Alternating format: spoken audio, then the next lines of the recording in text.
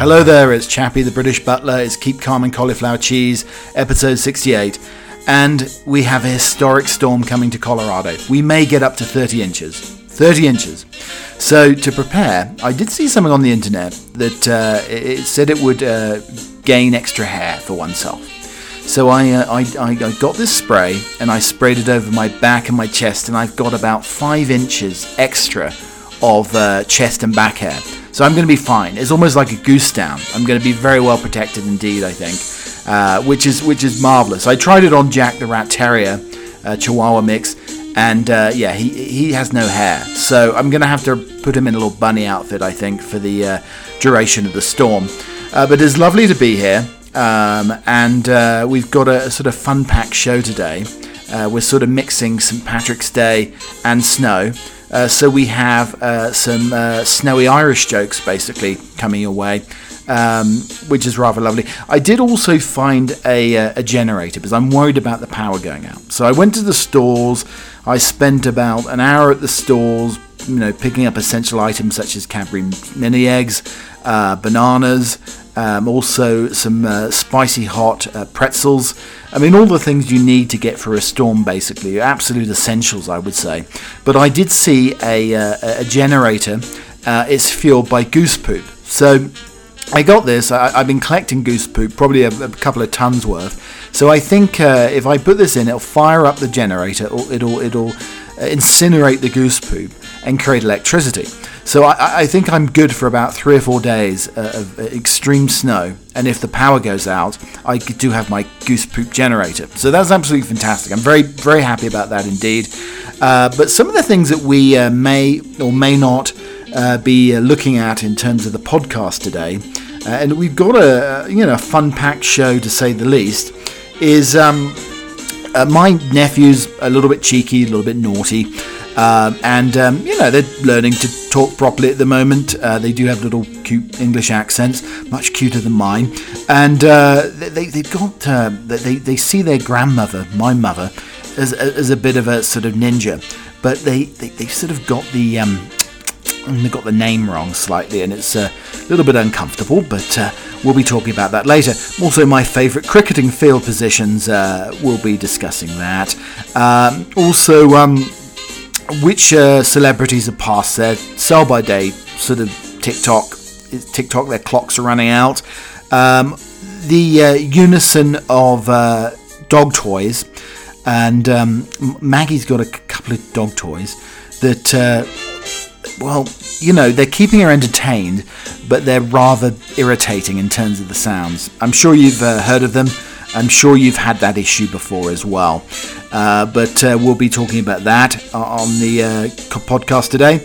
And also, a neighbour left out something outside of his house that really sort of perturbed me and made me think about why do people leave these things out of the house, and what is the reasoning for it? And it could cause a rather nasty injury for somebody as well. Also, Pi Day is coming up as well. My thoughts on Pi Day. A very famous rock song made me think, well, this is absolute nonsense. It doesn't make any sense at all. So we'll be talking about that and really drilling into that over the next hour or so. Hallelujah, I did get my dishwasher fixed. I know, again, first world problems, Chappie, my dear boy. But yes, it is fixed. But the plumber who came round was a rather interesting fellow. And anyway, tales from a plumber later on, I think. Gordon Ramsay has created his beef Wellington kit as well.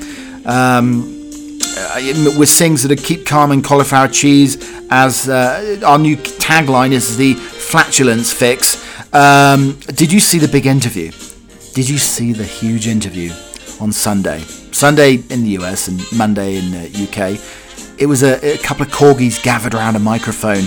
A couple of the Queen's new corgis. That's what happened on Sunday and also Monday in the UK.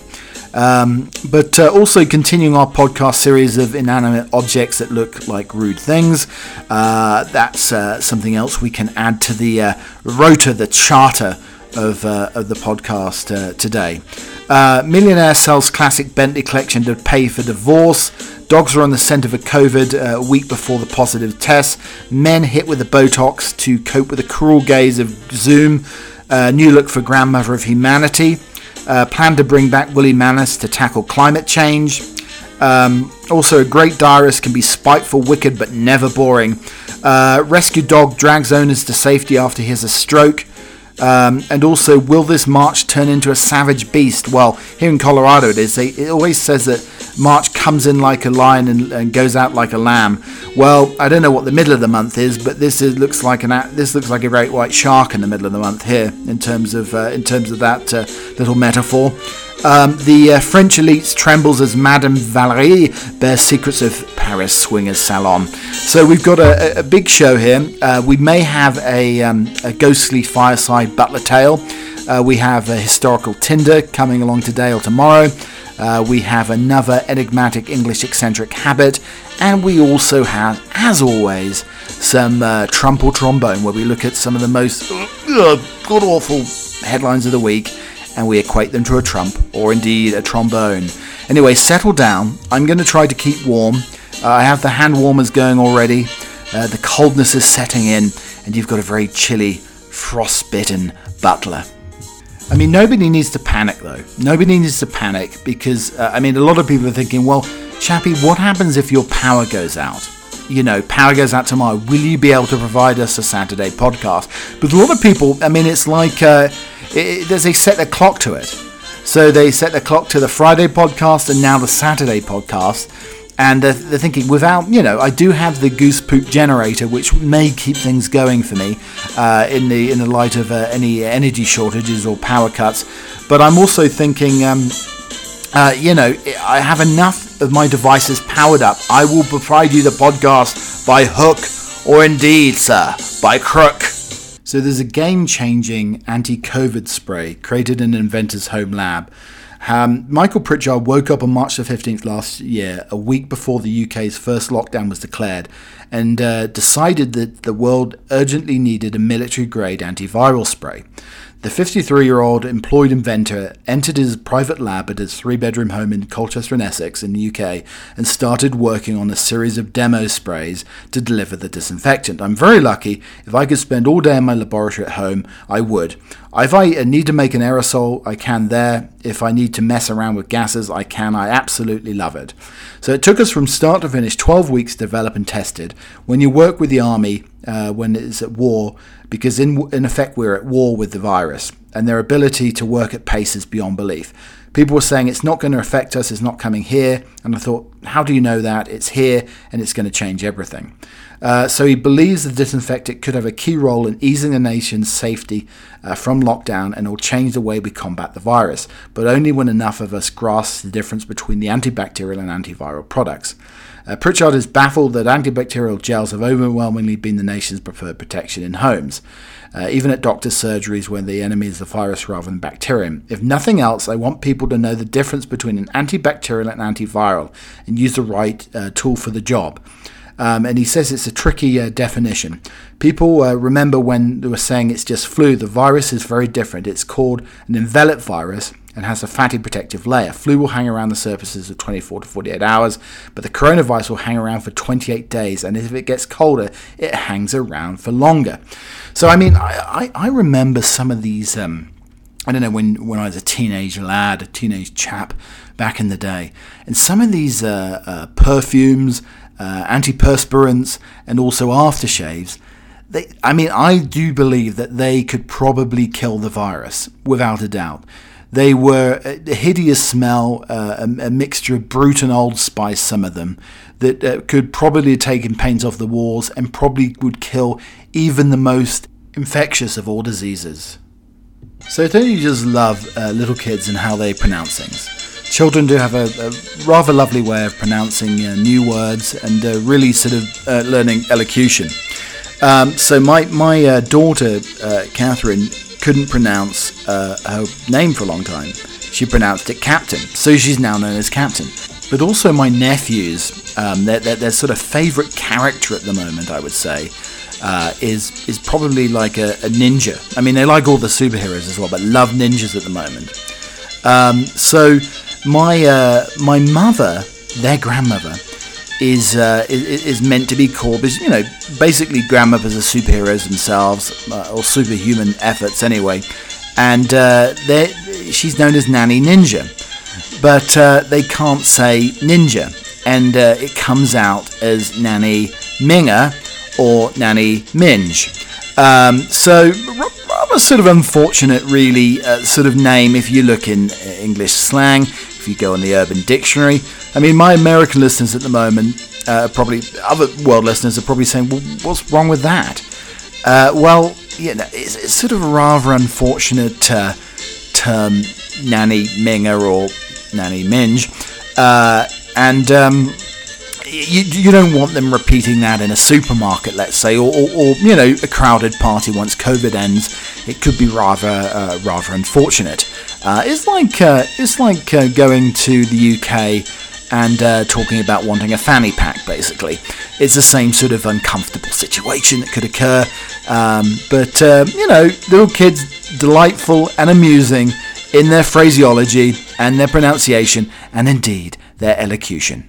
So, we've heard of very odd Christmas presents and very odd birthday presents, but Sergio Reguilon at Tottenham Hotspur, the manager gave him a suckling pig for Christmas. Now, you may ask, I mean, it's sort of an odd one. I mean, they didn't give him the pig and he had to, like, slaughter it himself, like do-it-yourself sort of situation. But Eric Lamela and Giovanni La Salsa were pictured together at a festive party in breach of lockdown rules.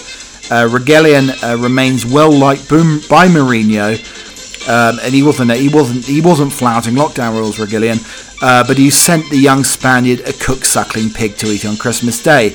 It was a big piece of pork, Reguilon laughs. I ate pork the whole day at home on the 25th, I promise. I know Jose knows what is best for me, and I feel the same about him. I love Spanish food. For me, it's my favourite food, the best food ever. But, you know, I mean, rather odd Christmas presents. I mean, we all get sort of socks and slightly odd gifts that we put to one side or maybe re-gift. But, you know, if you were like a vegetarian or vegan, you could never re-gift a suckling pig particularly.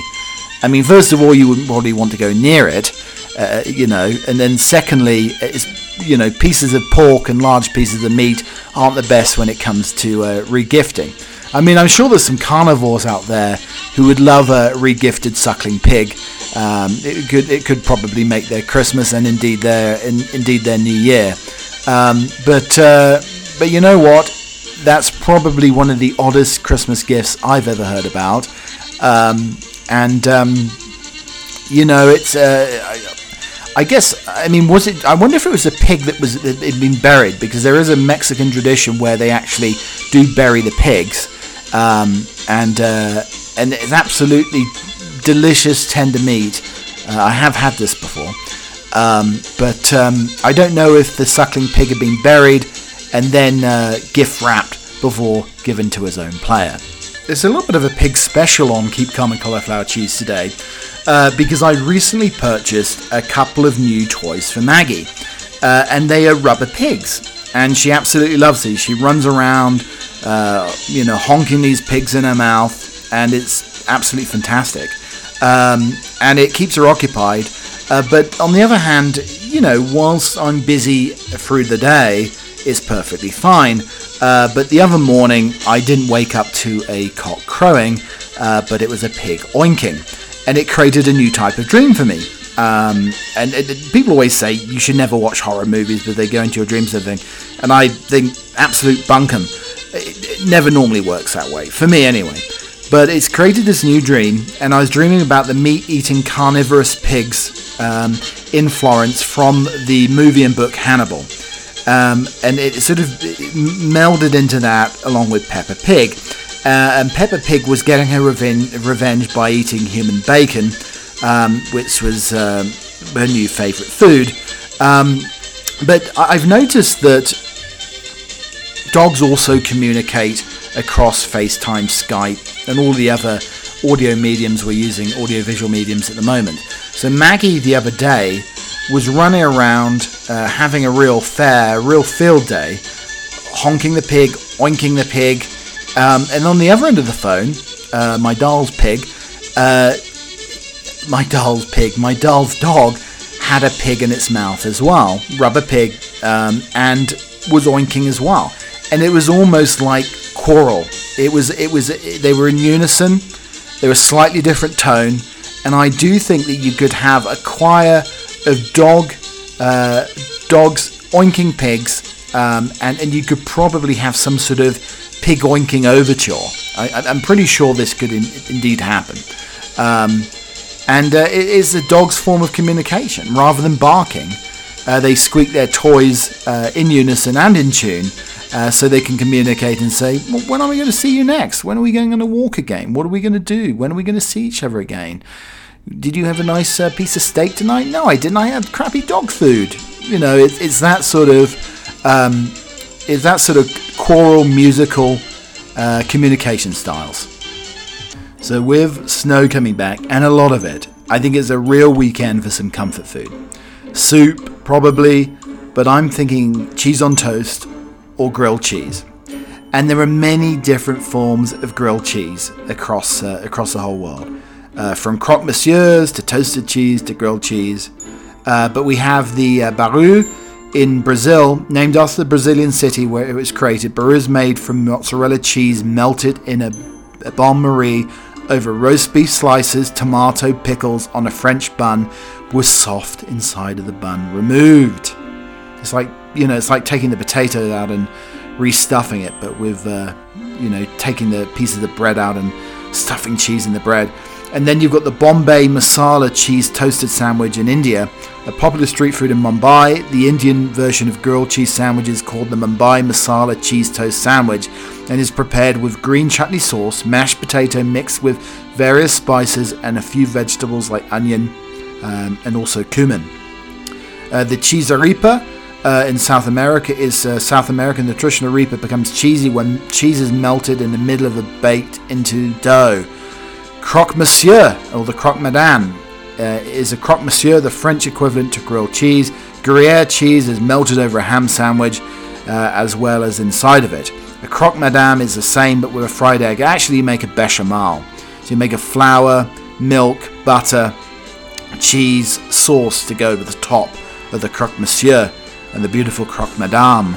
The diabrita, fried green plantains, take the place of bread in this Puerto Rico grilled cheese specialty that's traditionally filled with steak, melted cheese, topped with lettuce, tomatoes, and spread with garlic seasoned mayonnaise. And then the quesadilla, my daughter's favourite. The familiar sandwich known as a quesadilla is a cheese-filled and often meat and vegetable-filled tortilla, folded in half and grilled. Originated in Mexico.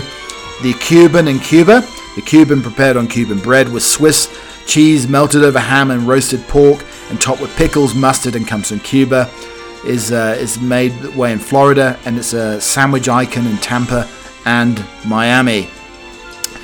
Oh, I don't know about this particularly. You've got the Vegemite grilled cheese. Good eye. You want a Vegemite? For Aussies, there's nothing simpler than tastier than a Vegemite grilled cheese sandwich with melted cheese on one side and Vegemite on the other. That sounds absolutely hideous. And then probably the strangest one, of course it has to be the English one. The strangest named is the Welsh rarebit. Not rabbit, it's rarebit and buck rarebit. This classic grilled cheese is traditionally made by toasting thick slices of bread in the oven, then pouring a savoury sauce. It sounds like a croque monsieur. Have they steered this from French cousins? Consisting of melted cheese, beer, and seasonings like mustard, cayenne pepper, paprika, and Worcestershire sauce. Try saying that, my American friends. Over the bread, a buck rarebit is the same, but with a fried egg on top. I think I had to say to my fellow Englishmen and English women out there, I think we stole the croque monsieur. The croque monsieur became the Welsh rarebit, and for that, I'm very sorry. Alright, so cricket is a rather odd game for many people. Unless you're from the UK, Australia, South Africa, West Indies, Pakistan, India. But for many people, it's a rather strange name. And one of the oddest parts of the game I mean, other than the rules and trying to explain the rules to people, the names of the fielding positions. I mean, you get them in baseball, first base, second base, out in the outfield, catchers, and all of the rest. But in cricket, you have such fielding positions such as a square leg. So this isn't like a deformed person with a rather sort of obscure, slightly pointy squared leg. No, that's not it. A fielder positioned perpendicular to the pitch and on the leg side of the batsman is said to be placed at the square leg, meaning the position got its name with square, meaning nearer to the line of the crease of the wicket. So then you got the slip. It got its name after captains started placing a fielder behind the wicketkeeper to take advantage of any slip or mistake by the batsman. The gully is a narrow channel the fielder was placed there to get hold of the ball passing for a narrow gap, the gully. And then you get, probably my favourite of all, is the silly point. And you have silly mid-off, you have silly points. Basically, the silly position is a position in front of the batsman on the offside, and the position got its name because it was so silly to stand there so close to the batsman you could get hit in the head and any other sorts of nasty injuries. So I definitely live in a rather odd neighbourhood, to say the least. I mean, it's very suburban. But this morning I was out walking the hounds, and somebody had left outside, 4 or 5 days before trash day, some planks with nails protruding. I mean, it did look like a bed of nails. And of course, clumsy chappie the butler did step on one of the boards, and the nail did go into the shoe. But don't worry, it was a little prick. No need to be concerned. No letters or postcards of concern, please. But I mean, what a ridiculous thing to do. To leave basically a bed of nails outside your house for all sorts of manner injury and who knows what else could happen to a passerby. I mean, somebody could slip on the ice and have their bottom impaled on a nail. I mean, it's absolutely ridiculous. So, I'm not going to complain to the neighbourhood association or anything like that. But it made me think. I'm not sure I understand. Nor do I, Siri. But I'm not too sure or au fait about the history of the bed of nails. So apparently, the history of the bed of nails, or Kantakasaya, bed of thorns, can be traced back to one of the two epic Sanskrit poems of ancient India. The Mahabharata, written between 400 and 200 BCE. I mean, this was literally what was outside the neighbour's house. I mean, the bed of nails is an oblong piece of wood, which this was, size of a bed, maybe a small bed, midget bed perhaps, with nails pointing upwards out of it. It appears to be the spectator that anybody lying on this bed will be injured by the nails, but this is not so. Assuming the nails are numerous enough, the weight is distributed among them so that the pressure exerted by each nail is not enough to puncture the person's skin. I mean, it's used for magic tricks or physics demonstrations. A famous example would be a volunteer lying on a bed of several thousand nails with a board on top of him. Cinder blocks are placed on the board and then smashed with a sledgehammer. Despite the seemingly unavoidable force, the volunteer is not even harmed. I mean, the bed of nails can be used for meditation, particularly in Asia, and has certain health benefits such as back pain relief through acupressure. Less traditional settings such as science centres use electronical retractable bed of nails where the user lies on a flat plastic bed with holes in it and then can activate the machine to have nails rise up all at once. The nails should retract before getting off the bed. This retraction eliminates the most dangerous part of the bed of nails, getting on and off the bed. I mean, that's how I feel when I get up in the morning. Getting out of bed in the morning is probably the most dangerous part of the day for me, I think. So, just to look at a couple of Guinness Book of World Records, most motorcycles driven over the body while laying on a bed of nails achieved by Burnaby Q. Orbax are the Monsters of Schlock. On the 26th of October 2015, he had 70 motorbikes driven over him in 2 minutes while laying on a bed of nails, and the heaviest concrete block break on a bed of nails achieved by Neil Hardy in 2012. He had 15 blocks weighing 774.99 kilograms placed in his chest and broken. Now, my favourite of all, the most melons chopped in half by somebody's stomach with samurai swords while laying on a bed of nails, achieved by Johnny Strange when he chopped 10 watermelons in half on the stomach of his assistant in 30 seconds. And most layered bed of nails sandwich achieved by Vispian team in India on the 23rd of February 2011 when they performed a 5-layer bed of nails sandwich. So the whole theory is that the nails create more blood flow to the area, and this can help break down fat groupings. Increasingly, the backs of my thighs look like it could be sitting on a wicker chair if you do the whole bed of nails things.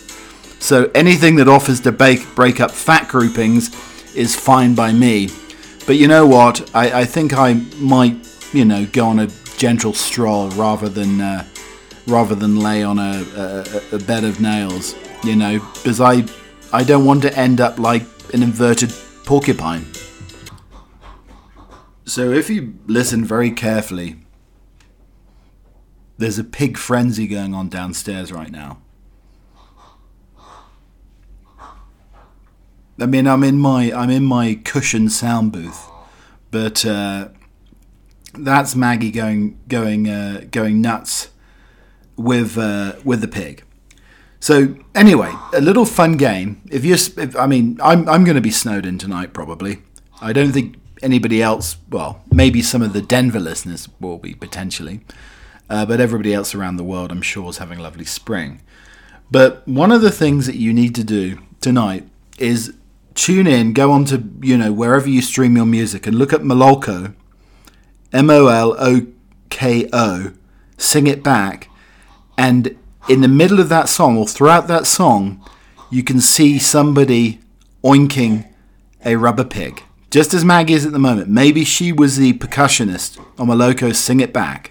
But there is, on that song, somebody oinking, very vociferously, a rubber pig.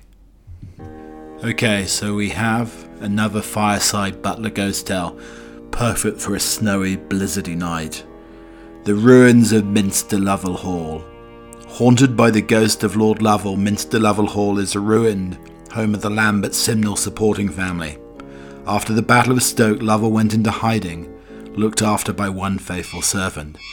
When the servant died, his master starved to death. When the house was being repaired in 1718, a vault was uncovered in which the skeleton was found with the skeleton's dog at his feet. The figure of Lord Lovel, described as being a tall man, often wore a cloak, has been seen walking through the ruins, sometimes accompanied by the sound of rustling paper. So, after a year of no bras for the ladies, things are looking up. So when shutdown left us stranded at home, some women clamoured for a tangible sense of freedom. I mean, talk about the women, how about the guys? I mean, the women have given up the bras after lockdown and COVID and gaining those probably 20 pounds. Men need the moobage support now. They need the moob and the moobage support of the bra. So, I mean, this is an entrepreneurial area where I think people could really thrive. Making moob bras for men after COVID. They need it. I mean, I probably need not only the moob bra, but sort of something to lift up my chin as well. I mean, I'm wondering if you could maybe slightly adjust or fine-tune the bra so it could lift up the double chin to make one's jawline look a little bit sleeker. I mean, that could be a possibility as well. There's no doubt about it. But I don't need the freedom. They don't need to be out of control, falling out of the polo shirt. I mean, it could be a real problem, I think. But there are solutions, which is rather wonderful. And on a similar subject, men hit the Botox to cope with the cruel gaze of Zoom. Daily video calls have taken their toll on the male ego, and there's been a surge in men seeking cosmetic procedures to make them Zoom ready, according to plastic surgeons. There was a 70% rise in requests for video consultations for new cosmetic procedures. in 2020, the British Association for Aesthetic Plastic Surgeons found, also known as BAPS. A third of plastic surgeons surveyed saw an increase in men seeking virtual consultations. Celinda Johnson, medical director at the London Cosmetic Clinic, that as people are on Zoom calls a lot, they have seen themselves in detail from the screen. And some concerns that need correction, for example, wrinkles, dark eye circles, face sagging. As I said earlier, it's a double chin sagging, and the moobage. Johnson told Guardian that most popular treatments for men, including Botox to reduce wrinkles, derma filler for jawline definition, chin enhancements, and a procedure called Face Tight that reduces double chins. Some 11% of men feel as they look 5 years old as a result of the stress brought down by lockdown, according to the report by the University Clinic last year. Research by BAPS found that men now wanted to look tweaked rather than tucked. The organisation has warned that unscrupulous cosmetic surgery providers are cashing in on post-pandemic Zoom booms by coercing vulnerable patients into buying cosmetic surgery procedures. So we have BAPS also claims to advance safety, education and innovation. It's warning the public not to fall prey to unethical marketing tactics. It's warned that virtual cosmetic surgery consultations could be attempted to lure people into panic buying. And also 75% of patients who have video consultations have to go to actual surgery. Some 33% of BAPS members saw an increase in men seeking virtual consultations. More invasive procedures are demanding as people can stay at home and hide the swelling and bruising. As for the popularity of injectables, the treatment itself has minimal downtime and results can be naturally looking depending on the dosage and techniques of the injection. You see, as I've answered my own question. I think there is a market out there for the men who've got a little bit flabby over lockdown. I actually when I went to the doctors the other week and stripped down. I mean, I never like doing that anyway, but I've actually gained no weight over COVID. So I think that's a bloody miracle. So I'm going to celebrate by having a curry tonight, I think. Because this is probably the last time in about 4 or 5 days I could probably order food. Because I'm going to be snowed in. So I'm going to hunker down with a curry tonight. So there are plans to bring back woolly mammoths to tackle climate crisis. Applicants wanted: Harvard biotech job, salary $75,000, skills required: genetics research, background, cell starter, ability to resurrect ancient megafauna from extinction. The US Scientific Foundation has advertised for a researcher to work at the university tasked with carrying out the first steps in bringing back woolly mammoths. The successful candidate will be based in a laboratory in George Church, a geneticist who is convinced, though many of his colleagues have reservations, that it's possible to help restore the Arctic tundra to its prehistoric glory by reintroducing ancient megafauna. The tundra was once a grassland ecosystem known as the Mammoth Steppe. The job advert says home to abundant grazing herds of woolly mammoths, antelope, deer, caribou, horses and bison. Without the grazers, the grassland went, leading to different ecosystems that sequesters less carbon. But the old Pleistocene environment could perhaps return. Advances in genetic biotechnology are presenting the possibility of bringing back long extinct species. The woolly mammoth has emerged as the leading candidate for this work.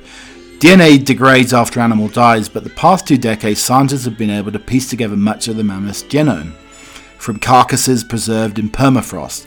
This on its own is not enough to bring it back. The technology does not exist to create a mammoth purely from genome. It needs an egg and a womb to develop in. Church, who works at the US group Revive and Restore, argues that such an egg exists in the mammoth's less woolly cousin, the Asian elephant.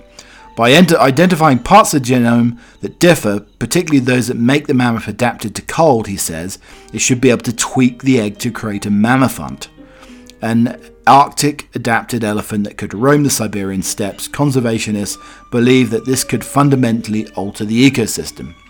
I mean, the question is, though, if you create this mammothant, I mean, you have to make sure that the mammothant's going to have a big bushy furry coat, because if not, it's not going to be able to survive in Siberia and move along the grasslands in the cold of Siberia anymore.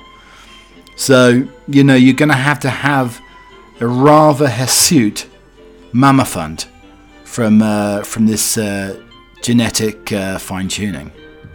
So, as the butler was going through his domestic duties a few weeks ago, I put everything into the dryer. Now, I always dry to slightly damp, and then get a very hot iron and some starch to press everything.